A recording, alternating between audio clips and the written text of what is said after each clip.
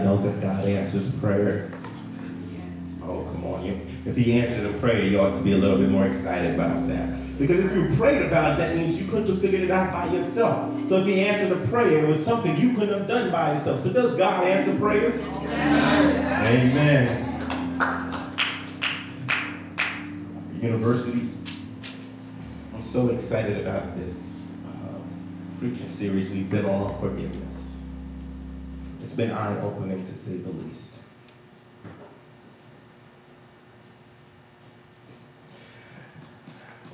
If you can go to the book of Matthew, the 18th chapter, verses 21 through 35. The book of Matthew, 18th chapter, verses 21 through 35. The book of Matthew, 18th chapter, verses 21 through 35.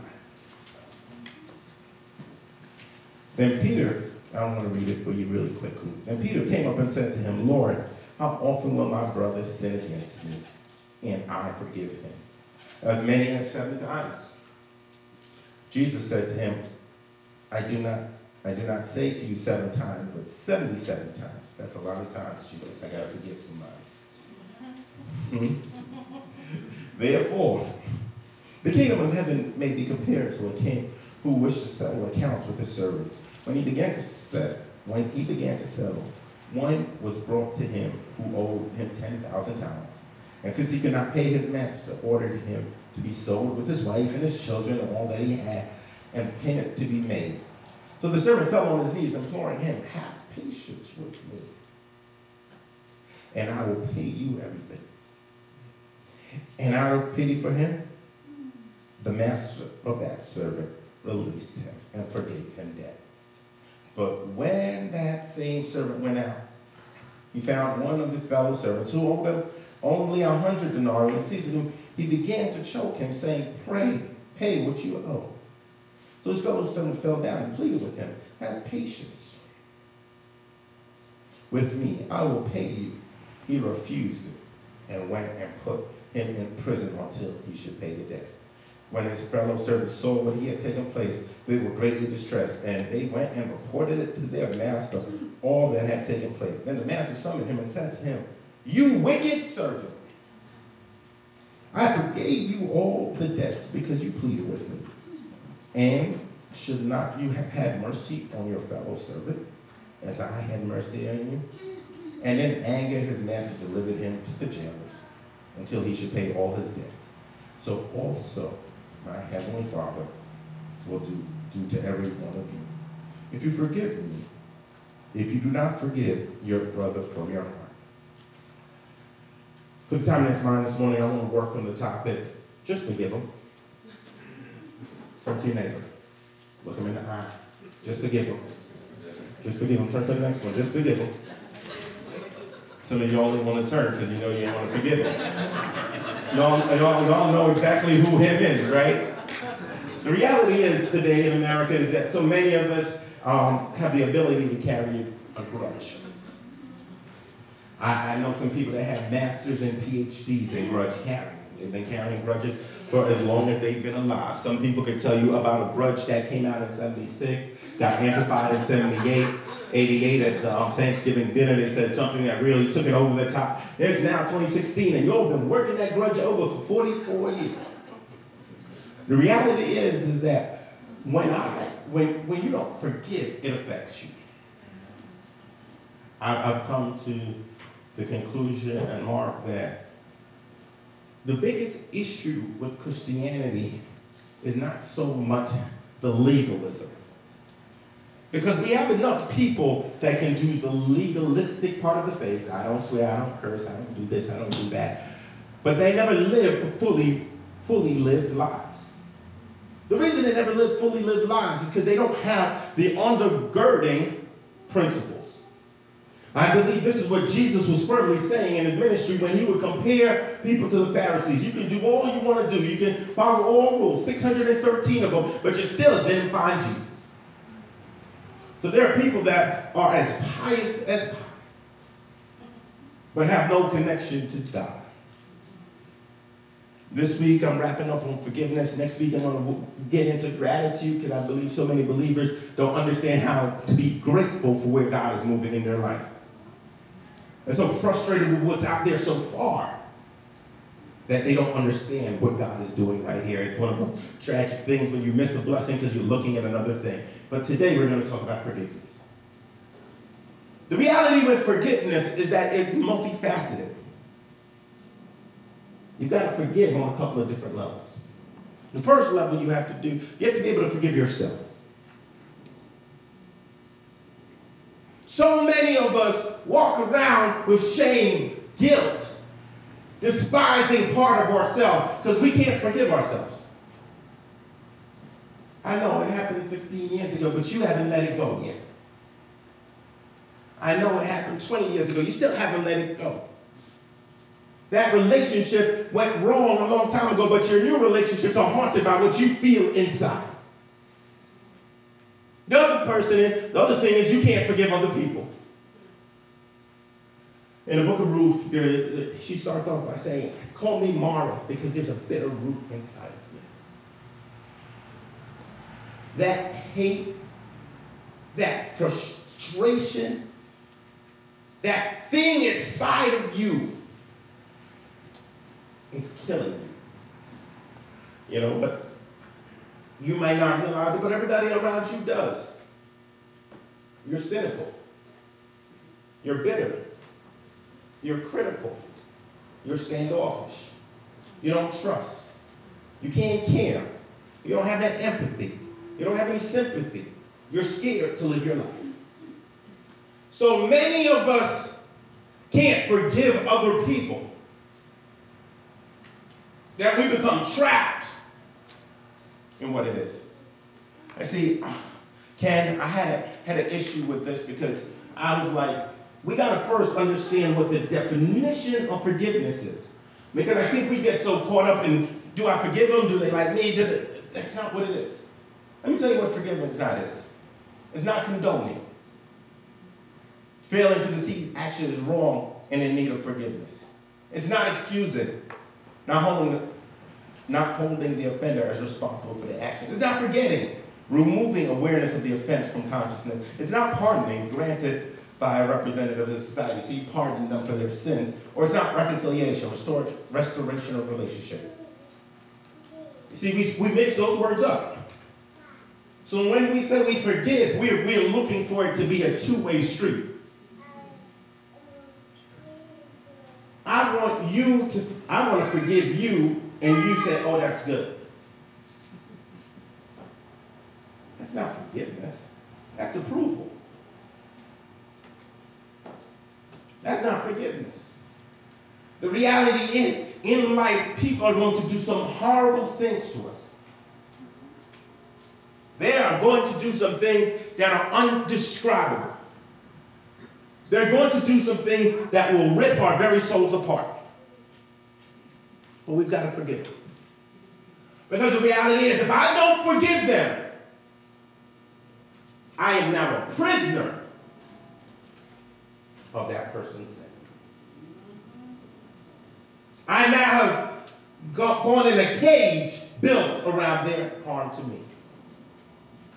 I now limit my life because I haven't forgiven that person. So now I have the bitter root built into my very soul. Because forgiveness is the intentional and voluntary process by which a victim undergoes a change of feelings and attitude regarding the offense. Lets go of the negative emotions, such as vengefulness, with an increased ability to wish the offender well. How many of us really do that when we forgive? You see, I love my siblings, but when I forgive them, I want them to apologize. Am I the only one? Anybody got brother, sister in here? When you say I forgive you, what you want them to say? I forgive you too. That's not how it works. Because true forgiveness is me on the inside working it out so I can forgive them. I can let it go. I can say that I've let it go. It's such a hard thing to do, though. I wish I could say this is easy. I wish the pastor said he could do it perfectly. Sometimes it takes me months to get to that point. Yes, sir. It does. Sometimes it takes a lot of prayer. 10 years. Some of us, it might take a decade or better. Y'all know. But the reality is that we have to forgive. I love this text. It's one of my favorite stories in the Bible. Because Peter goes to Jesus with trying to be profound. I love when people ask profound questions because they want to get their own answer, right? How many times do I need to forgive you? 7 times. That sounds like a good amount. Right? I give you, Mike's in the hand, 7 times. I'm going to forgive you 7 times. On the 8th time, I'm going to hate you and despise you. But Jesus' answer is, let me give you 77 times. Anybody here think they can forgive somebody 77 times? You're good. The reality is I don't think most of us have that level of patience. I don't even understand why you give somebody 77 times. We might call that enabling if we want to put a psychological label around it. That's right. It's called enabling, amen. But then Jesus goes right into this story, and I want to lift up 3 points. 3 points. We'll take a step back. The first thing he does is there's no limit to how much we must forgive. He tells the story of a servant that owes a lifetime of fortune. And he goes before a king, and the king forgives him. What we're talking about here is Jesus forgiving us. See, the problem in modern society is that so many of us get our concepts mixed up. Because there's this thing called synchronism, which you mix religions, so you get certain concepts that cross religious lines. But you got to understand, the Christian faith is the only one that says you will be forgiven. Don't believe me? Animism says there's no awareness of personal relationship with God. Hinduism says we have to pay the consequence of karma. Anybody heard of karma before? So I do bad, I might come back as a cockroach. That's why I've got a cross. Buddhism, I'm just trying to get to inner purification. There's no forgiveness there. Islam says I give alms, but it doesn't really truly forgive me. It just sort of gets me where I need to go. And Judaism looks at our forgiveness in the maybe future. The reality is, as a believer and child of God, you are totally forgiven. Yes, sir. So the lie you told on yesterday, whatever you did in college, whatever sin you have in your heart, Jesus forgives you. But you have to understand how that really looks. Sister Thorne, when God looks at you, he doesn't see you. He sees Jesus. You know, we use this big word in communion called propitiation for our sins. He is basically the replacement. So when God looks at me, he's not looking at my brokenness. He's not seeing Kaloma. He's seeing Jesus. That's why he is the atoning lamb for all we do. So once we understand that no matter what we do, we are forgiven, then we should be able to forgive others. Right? Yes, sir. The problem with so many of us is that if we be honest, we are just like the servant. I came to church, I've been forgiven, but I'm going to judge everybody else. For something so little and so much less than what I did. Because nobody knows everybody's total story, but if somebody even pisses you off with a little thing, you're going to write them off. But that big sin that nobody else knows about, Jesus forgave you. We have to learn to say, you know what, God? I might not have the capacity right now to forgive them, but let me pray so I can start forgiving them. Because I understand we're human, but what we should never do is persecute or prosecute the other person. Because if I ever have the feeling of unforgiveness, I need to live it on Jesus. Jesus, I know you forgave me. Can you fill me with that same capacity to forgive this other person? Remember, he said you don't have to figure it out yourself. You don't have to figure it out yourself. When you get to that moment with that person in your mind and you have that despair or despise or disgust, that's when you have to lean in on Jesus. Because we don't have the capacity. But too many of us would work that grudge over in our head instead of leaning in on God. The final thing is where does unforgiveness get me? That gets you in a jail. Last verse makes it plain. It says that the king called the servant back after he persecuted the other servant, and he put him in a jail. Now, metaphorically, so many of us are in a jail today.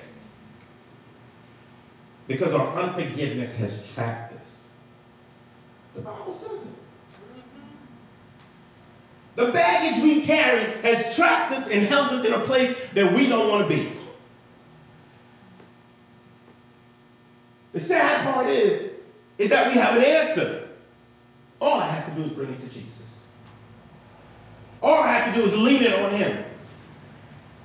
I don't even need to interact with the person. I just need to work with Jesus. Because I can't do it, you can't do it. But in order to forgive that person, you've got to lean it on Jesus. Because you'll end up in a jail. One of the saddest things is to see people relive relationships that are 20 years old. One of the saddest things is when people tell me about things that happened in their childhood that they need to let go. It was tragic. It was bad. It was horrible. But if I lean it on Jesus, God, I don't know how I can forgive this person. But I need to forgive them so I can live my life. So I can love a little better. So I don't make this issue generational with my own children. So I don't go home and have to find something to fill a hole in my soul. Because all this stuff does, if I don't forgive, is keep me in jail. The Bible said it. It's in the Bible. I didn't make it up. My desire for everybody in this room is that they live in a new freedom. And as much as we want a new freedom to be based on how holy we act, how nice our clothes are, how we look when we walk in the door, how many verses we memorize, how much time we give, until you get this thing in your soul, you'll forever be trapped. Because I need you to know that until you forgive, you're festering inside. You've put yourself in a jail. You've broken down. I know it sounds depressing, but this is the thing. There's hope on the other side. The Bible says you are more than a conqueror. So no matter what you're holding on to, you can conquer it. God says he will transform you from the inside out. So you can be a transformed creation as long as you lean on God. He says you're a peculiar people. So it might not come the same way it came for everybody else, but you can do it. But what I want to encourage you today is start. Say, God, this pain in my heart from when I was 10 15, 20, 25, 30, whatever that day in your life was. I need to put it on the altar. I need you to help me find forgiveness. It's hard. But it's one of those things you need to do. Let's bow our head. I'm going to pray with you. I'm going to have angels sing. But I'm going to let you sit, ask you things, and I even want to do the invitation right now. I don't feel like doing an invitation this week. I think there's so many of us that need to give up something.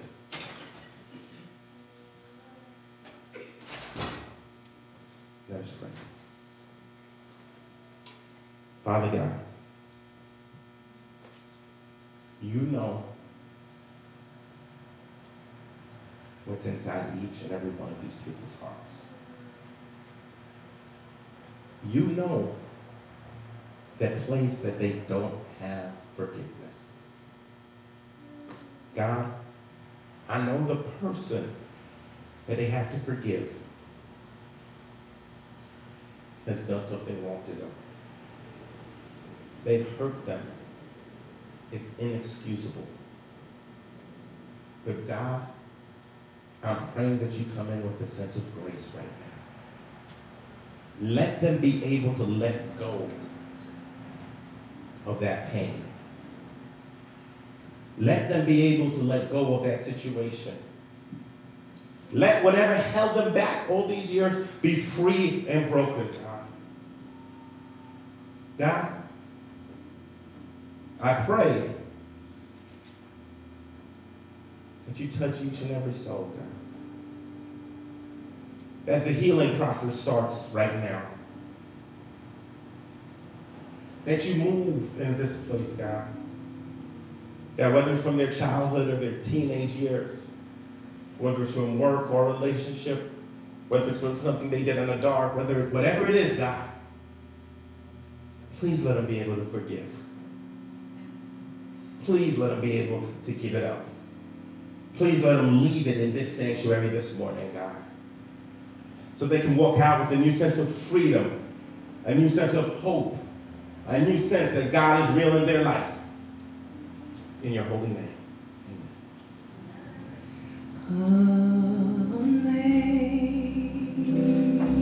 Amazing grace, how sweet the sound that saved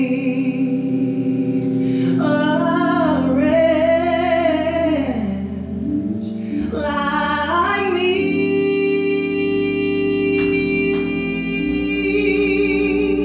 I once was lost, but now I'm found. Was blind, but now I see. Can you sing that with me?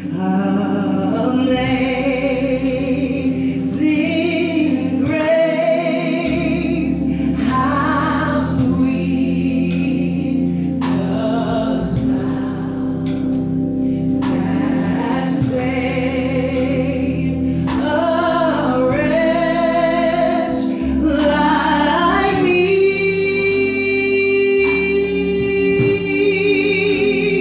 I once was lost, but now I'm found. Was blind, Let us stand. but Let us sing that